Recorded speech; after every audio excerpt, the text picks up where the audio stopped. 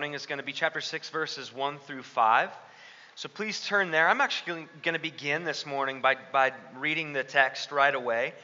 So if you don't have your Bible with you, there are Bibles on the back table. We'd love it if you would take one home with you if you don't own a Bible. Let that be our early Christmas present to you. Let's read Galatians chapter 6, verses 1 through 5. I'll do some backfill, but let's just read this together. Brothers, if anyone is caught in any transgression, you who are spiritual should restore him in a spirit of gentleness.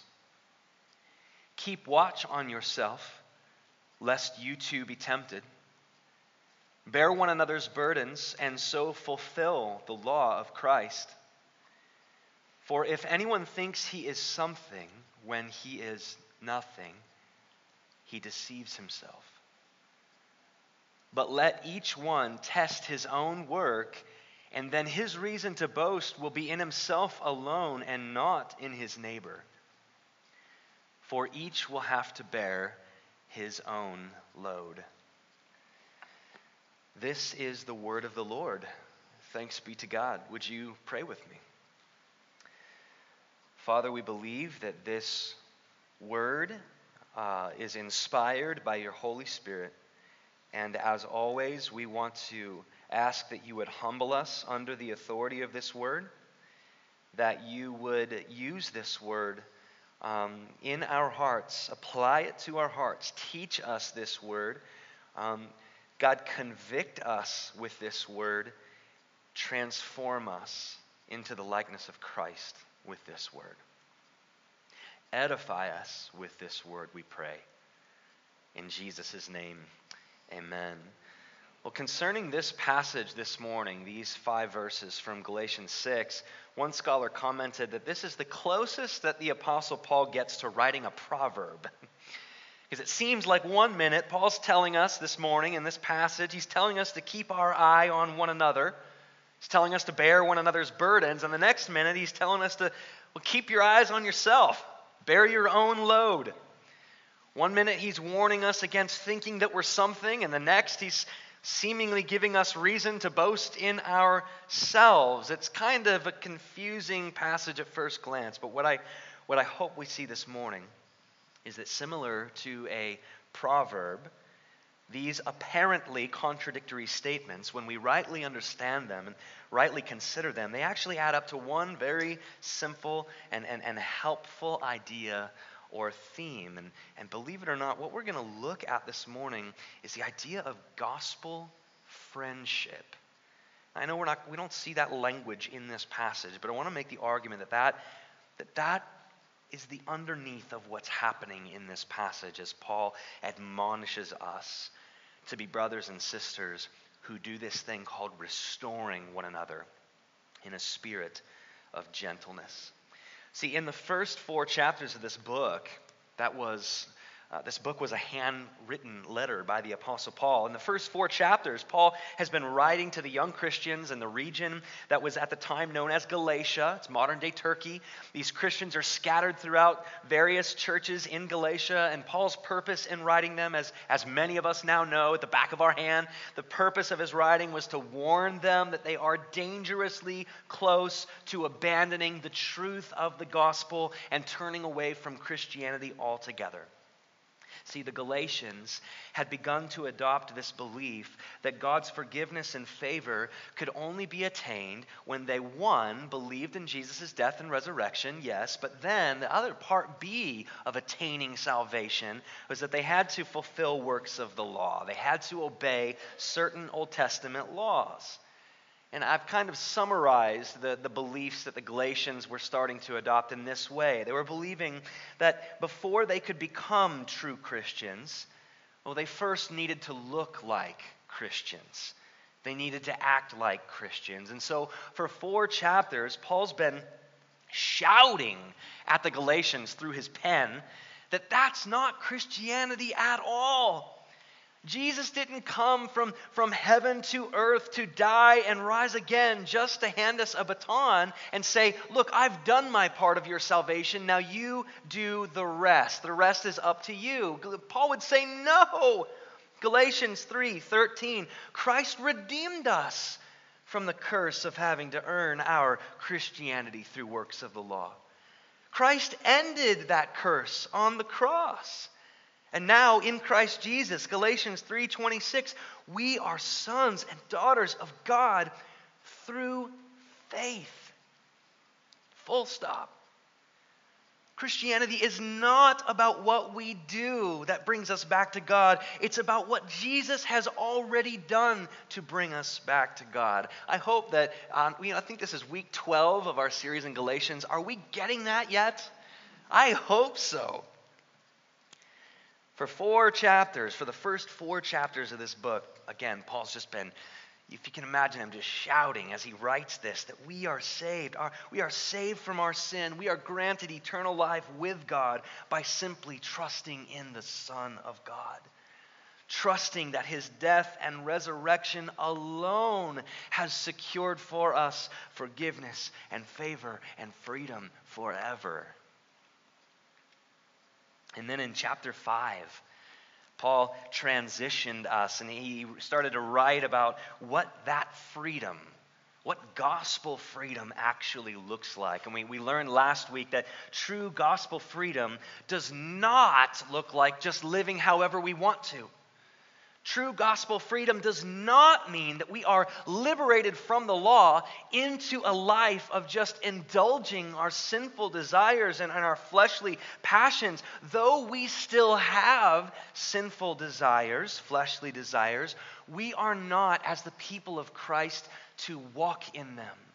We are not to entertain our sinful desires of sexual immorality and idolatry. Remember the list from last week? Jealousy and the overindulgence of alcohol and food and sex. Why are we not to do these things in abundance? Because living our lives for these things is just another version of slavery.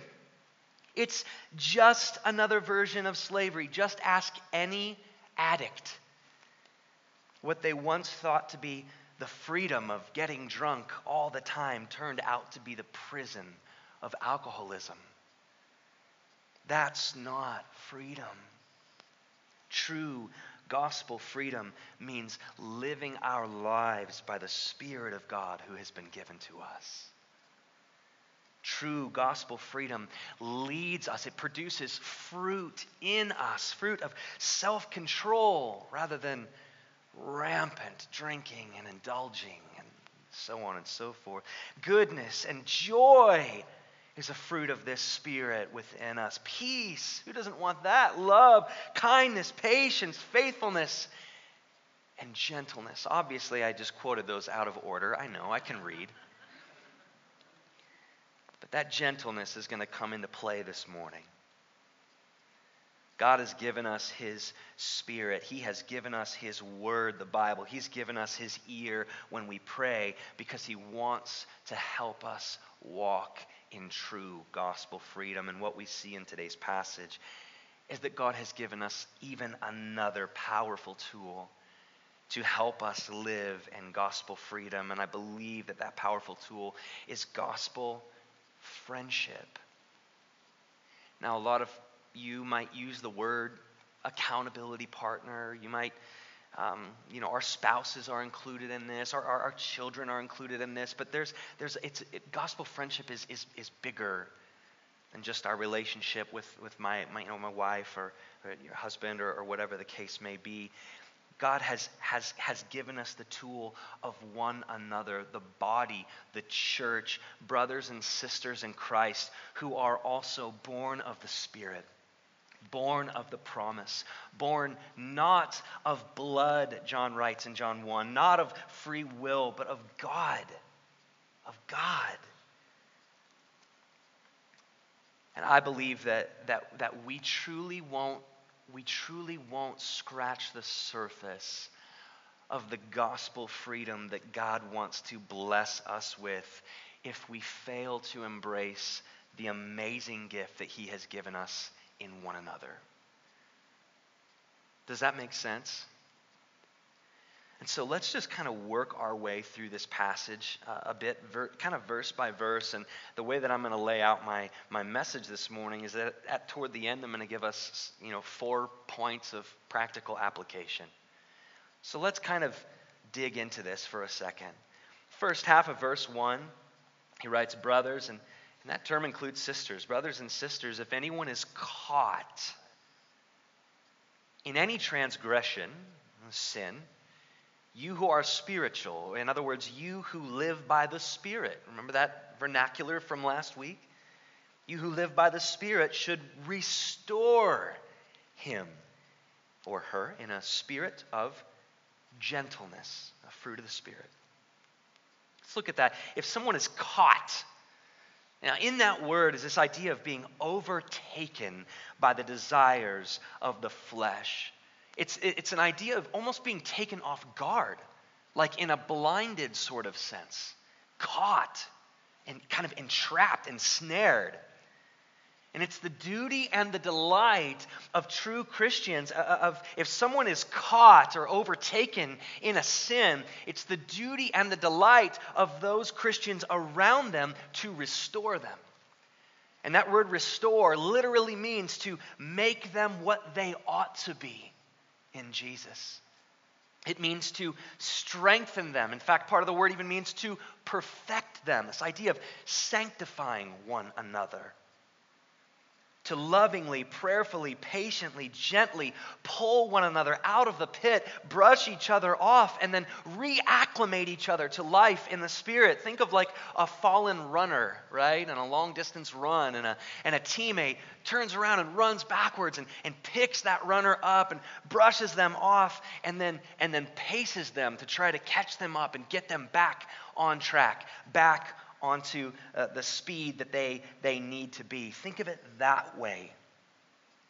And Paul's desire is that the Galatians and that the Worcesterites, that we would do this for each other, that we would do what Paul has essentially done for them by writing this letter. The whole purpose for Paul's writing this letter was to restore his brothers and sisters who were caught in transgression. They were caught, they were overtaken in sin. It's very, very, very important to understand the nuance of that phrase, caught in transgression. See, Paul's not writing this letter because of an isolated individual instance of sin, where one of the Galatians just happened to lose his temper during a single argument, or one of the Galatians had one half a glass of wine too many on Thanksgiving. He's not writing this whole, those are sins, but and they need to be addressed. But what Paul is talking about when he talks about being caught in transgression is overtaken by a pattern of sin. The Galatians were embracing a lifestyle of legalism. They were trying to earn God's forgiveness and favor by their works. And again, that word caught brings up connotations of blindness. We might even say that the Galatians were trapped in legalism and they didn't even realize it. 2 Corinthians 4 speaks to this idea of blindedness. We all have blind spots. We all have patterns of sin in our lives that we cannot see on our own. And this is why Paul urges the Galatians and the Worcesterites to take part in restoring one another in a spirit of gentleness, in a spirit of compassion, in a spirit of sympathy. Why? Because I don't often see the sins in my life that you do. So be gentle to me. You're alerting me for the first time, maybe. Just look at how Paul begins our passage softly. Look at his change of tone. Brothers, sisters. This spirit of gentleness ought to be growing in all of us who call ourselves Christians. All of us, that Paul writes, who are spiritual. You who live by the Spirit, this spirit of gentleness and restoring one, this ought to be present in you. Do we remember from last week? True Christians are those who walk by, live by the Spirit, demonstrate the fruit of the Spirit. If in the long term, if we are not growing in a spirit of gentleness toward one another, something is amiss. I would have concerns for someone if I were asked to preach a funeral. Yeah, he was a Christian all of his life, but man, was he just severe and ungentle. I would have concerns. We ought to be growing in this fruit of gentleness. We just might, in fact, be caught if we aren't growing in a spirit of gentleness. We might ourselves be caught and blinded by the sin of spiritual pride that Paul mentioned last week in verse 26 of chapter 5. And he continues kind of that same idea in this week's passage, chapter 6, verse 3. If anyone thinks he is something, when he is nothing, he deceives himself. It's a similar thing that Paul writes and he urges in Romans chapter 12. Don't think more highly of yourself than you ought. And here's a good reason why. Because we tend to be ungentle toward others when our opinion of ourselves is too high. When our opinion of ourselves is too high, we cannot help but bring with us an air of superiority when we try to restore a brother or sister. How ironic that the way some of us attempt to restore a brother or sister actually says more about our own need for restoration. So keep watch on yourself, Paul writes in the second half of verse 1, lest you too be tempted. Don't get so caught up in the restoration of your brother or sister that you let your own guard down. We've all done this. You know, when you're listening to a sermon, maybe this one, and you're thinking of a list of people that you hope are actually hearing some of these words right now. Or I hope so-and-so downloads this sermon later on this week because that was a word for them. Oh man, I do it. It's in moments like those when we realize that, both of our eyes are on someone else, so we are then by default blind to ourselves, blind to our own flesh. In those moments, our defenses are not only weakened, they're shattered. We're exposing ourselves, Paul says, to potentially hazardous temptation. Keep a watch on yourself, lest you too be tempted. We must keep an eye on our own walk, Paul is imploring, and when we do, instead of boasting in our comparison between ourselves and others, we will be freed to boast plainly and simply in what the Spirit is doing in us and the fruit that is being born. Boasting not in a prideful sense, in a celebratory sense. That, man, the Holy Spirit is producing in me what wasn't there 2 years ago. I see it, I taste it. Praise God. So we can stop with the notion, kind of Paul's, encouraging us that somehow we are more acceptable to God because we're further along than the brother or sister that we're trying to restore. We can simply celebrate the fruit that we see in our lives. Amen? So what does this have anything to do with gospel friendship? I would submit everything. I want to go back through this passage and simply observe a couple of things. First, I want to ask you, do you have a friend who knows you intimately and walks with you humbly and challenges you gently? If you do, as Thanksgiving is approaching us this coming Thursday, happy early Thanksgiving, by the way, thank God for that friend. Thank God for that friend.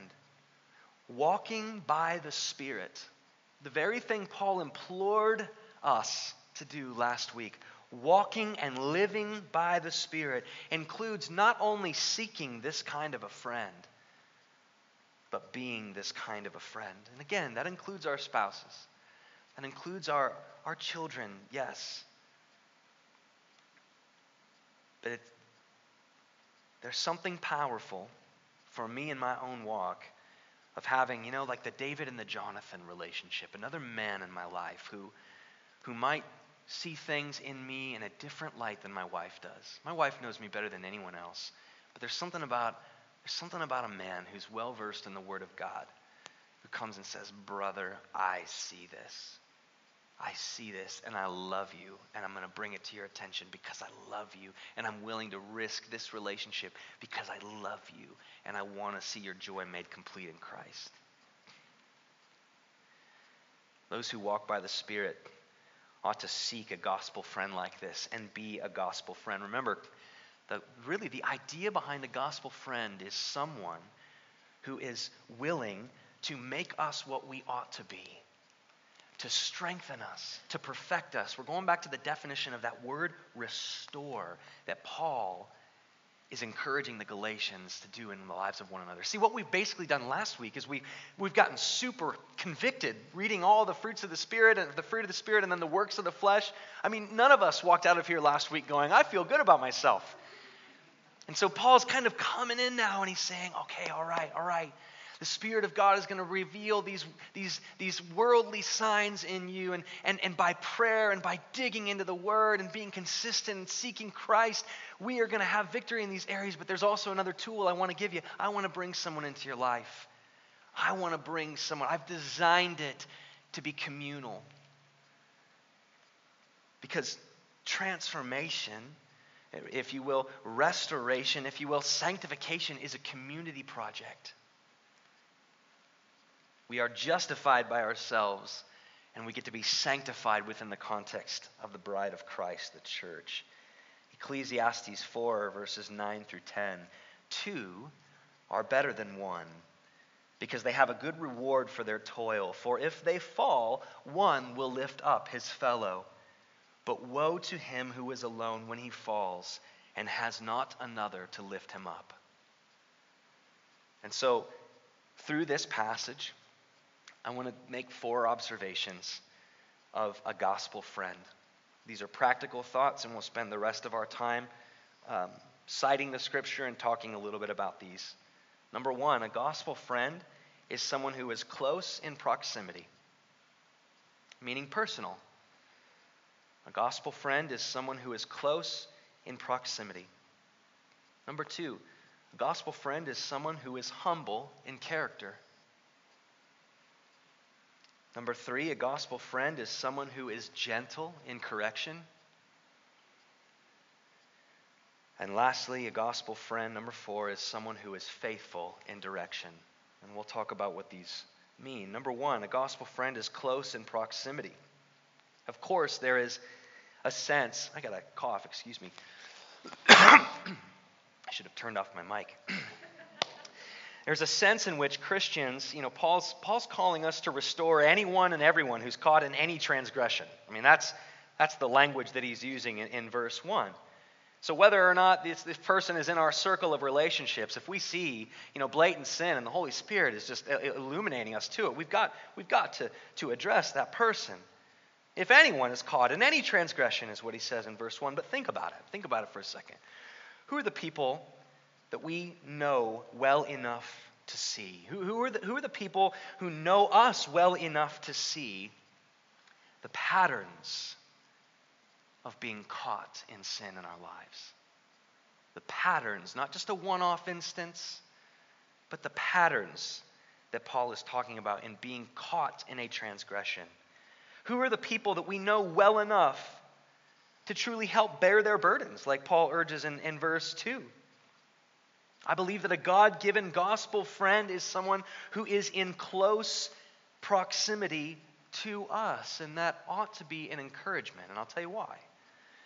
So we don't have to go to another country to find an accountability partner. We don't have to, leave the state. We don't have to go to another local congregation I mean, the idea here is how will this gospel friend in our lives and how will we for them keep an eye if we're not worshiping together and with each other on a regular basis? This person that God would have you to be a gospel friend to, this person that God would give to you as a gospel friend, I believe is close in proximity. They're near to you.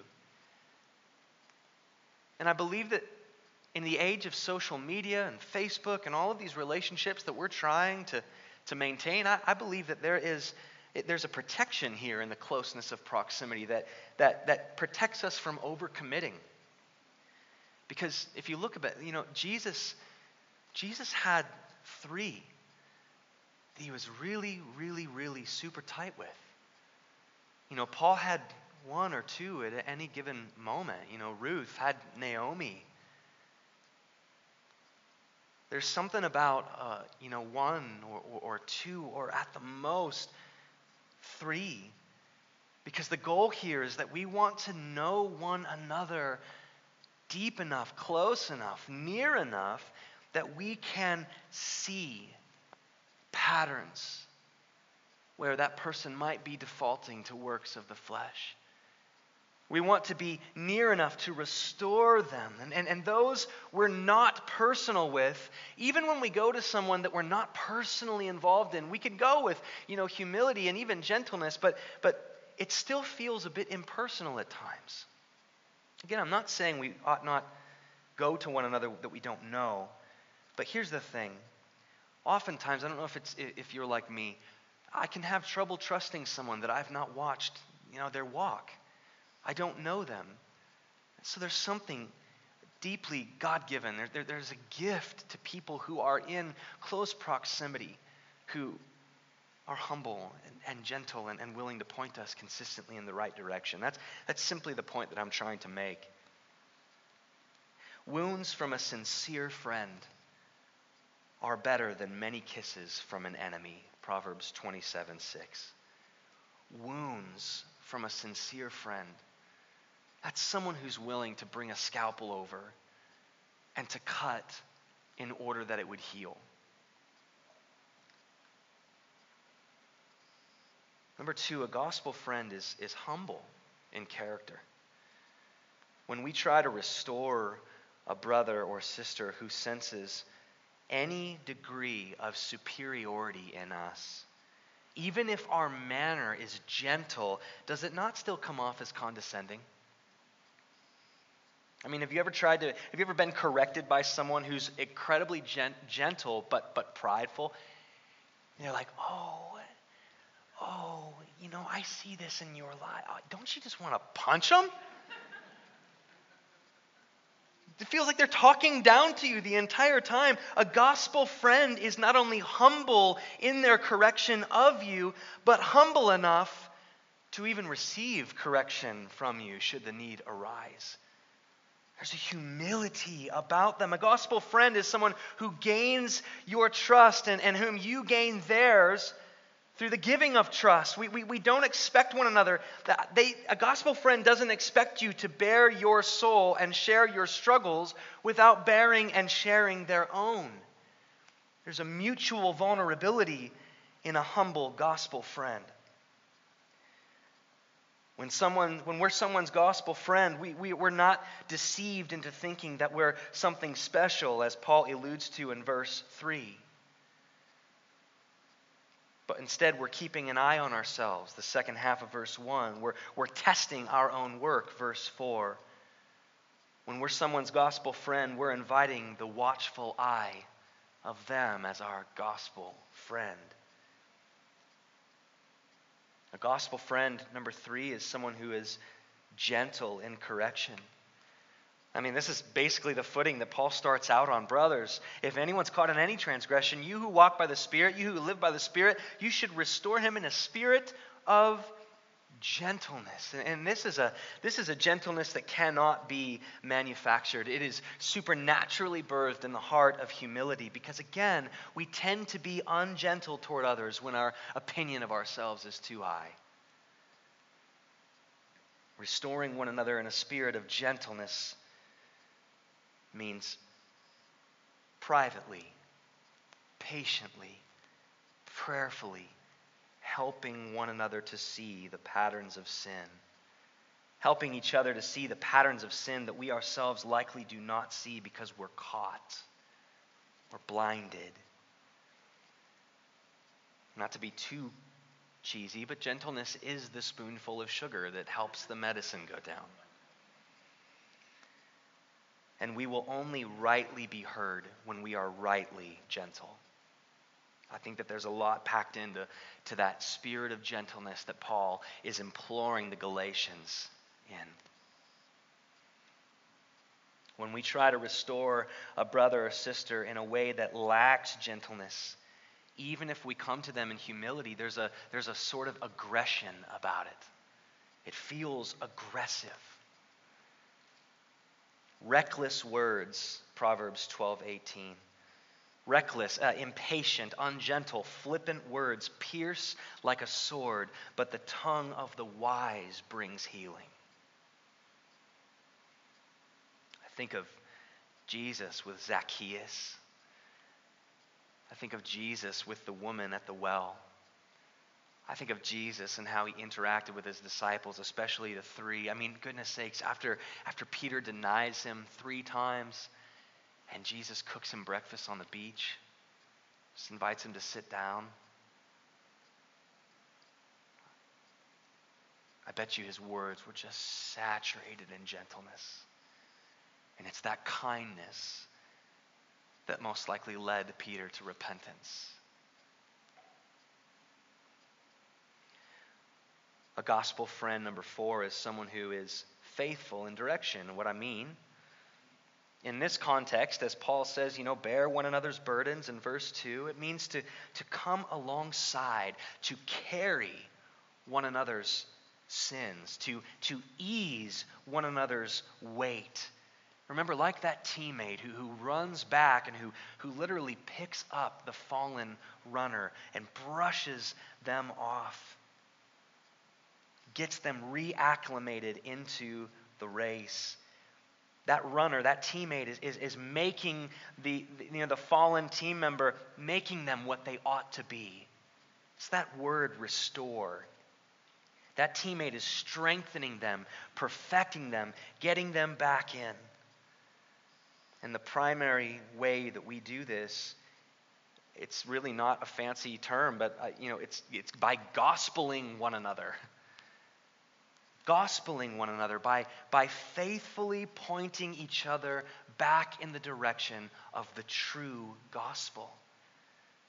It's when we faithfully point one another back to the true gospel that brings true gospel freedom. I had a brother in Christ this week sit down with me on Monday, and because he is in close proximity in my life, I've watched his walk, I've watched his talk. I myself have a gospel friend eye on him. He sat me down and he shared some hard words with me about evidences of sin that he sees in my life. He was humble, admitting his own sin, telling me about how he has struggled in these various ways, and he was gentle in his language, in his tone. I just got the sense sitting there that this isn't fun to hear, but man, this dude loves me. And as he continued to point out things in my life, there were multiple things. I only thought there was one thing, but it turns out there's multiple things. He gospeled me. He reminded me, brother, as you sit there feeling maybe rejected or condemned, remember, you don't stand condemned. The blood of Jesus covers this. You're a child of promise. You're a child born of the Spirit, not of your will, but of God. So stand, lift up your chin. Receive the sonship that Scripture would speak over you. Remember that when you feel like going in the other direction and running back into sin, remember that that's just another form of slavery, brother. remember that you're settling. Remember, it's a decoy. It's a pseudo freedom. Remember that for freedom, Christ has set us free. So stand firm. Don't submit again to a yoke of slavery. He gospeled me. Reminded me of my first love, my first priority. And it was in the midst of being told about sins in my life that my affections were stirred for Jesus all over again. It was the kindness of the Lord given to me in this friend that led me to repentance. Do you have a friend like that? Are you that friend? Look, I am absolutely convinced that we will not be the people that Paul writes about when he talks about the fruit of the Spirit if we don't have a gospel friend, an accountability partner, a man or a woman in close proximity who's walking humbly and gently, pointing us again and again and again toward the gospel. And I'm going to tell you this. Usually that person in your life is not who you think it's going to be. There's something when we are so similar to the person that we're trying to be a gospel friend with, we assume this natural congruence, and it's almost awkward to call each other out on sin. I can also tell you this, and I say this with love. I'm not your accountability partner. Pastor Ronnie is not your the burden that we feel when everyone thinks that we can be their gospel friend. I say this not in arrogance. Please don't hear that. It's a burden that's unbearable. I'm not even the best fit for you. There is someone in close proximity to you that God has ordained to be this person, and likewise you in their life. Does that make sense? Those who walk by the Spirit are those who seek this kind of a friend, those who are this kind of a friend.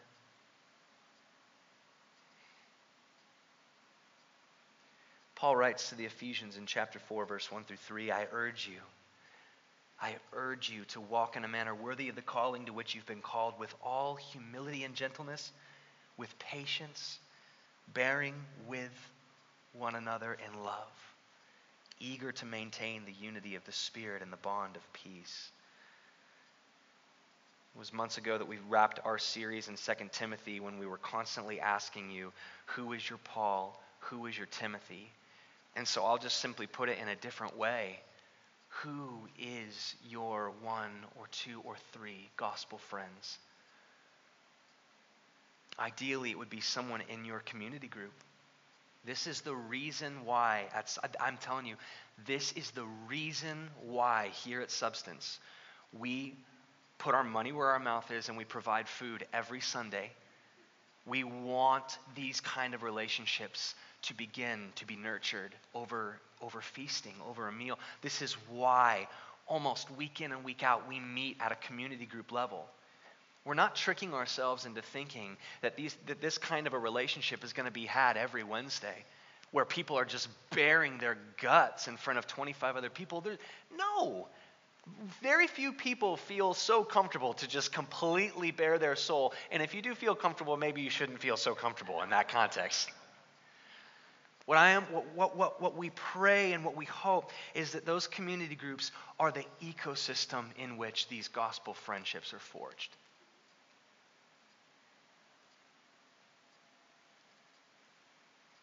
And so my prayer is that we would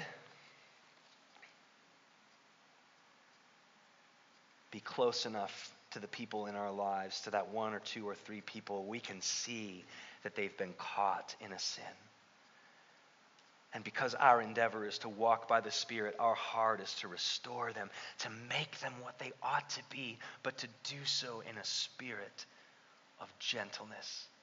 Keeping one eye on our friend and two eyes on ourselves. We have to develop a third eye, but the Lord will help us to do that.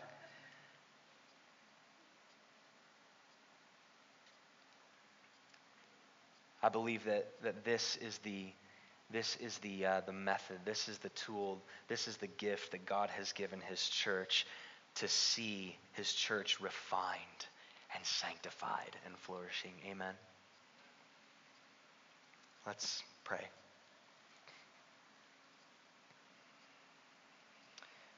Oh Lord, I just want to take a moment and thank you so much for the brother in this room who loved me enough to show me some sin.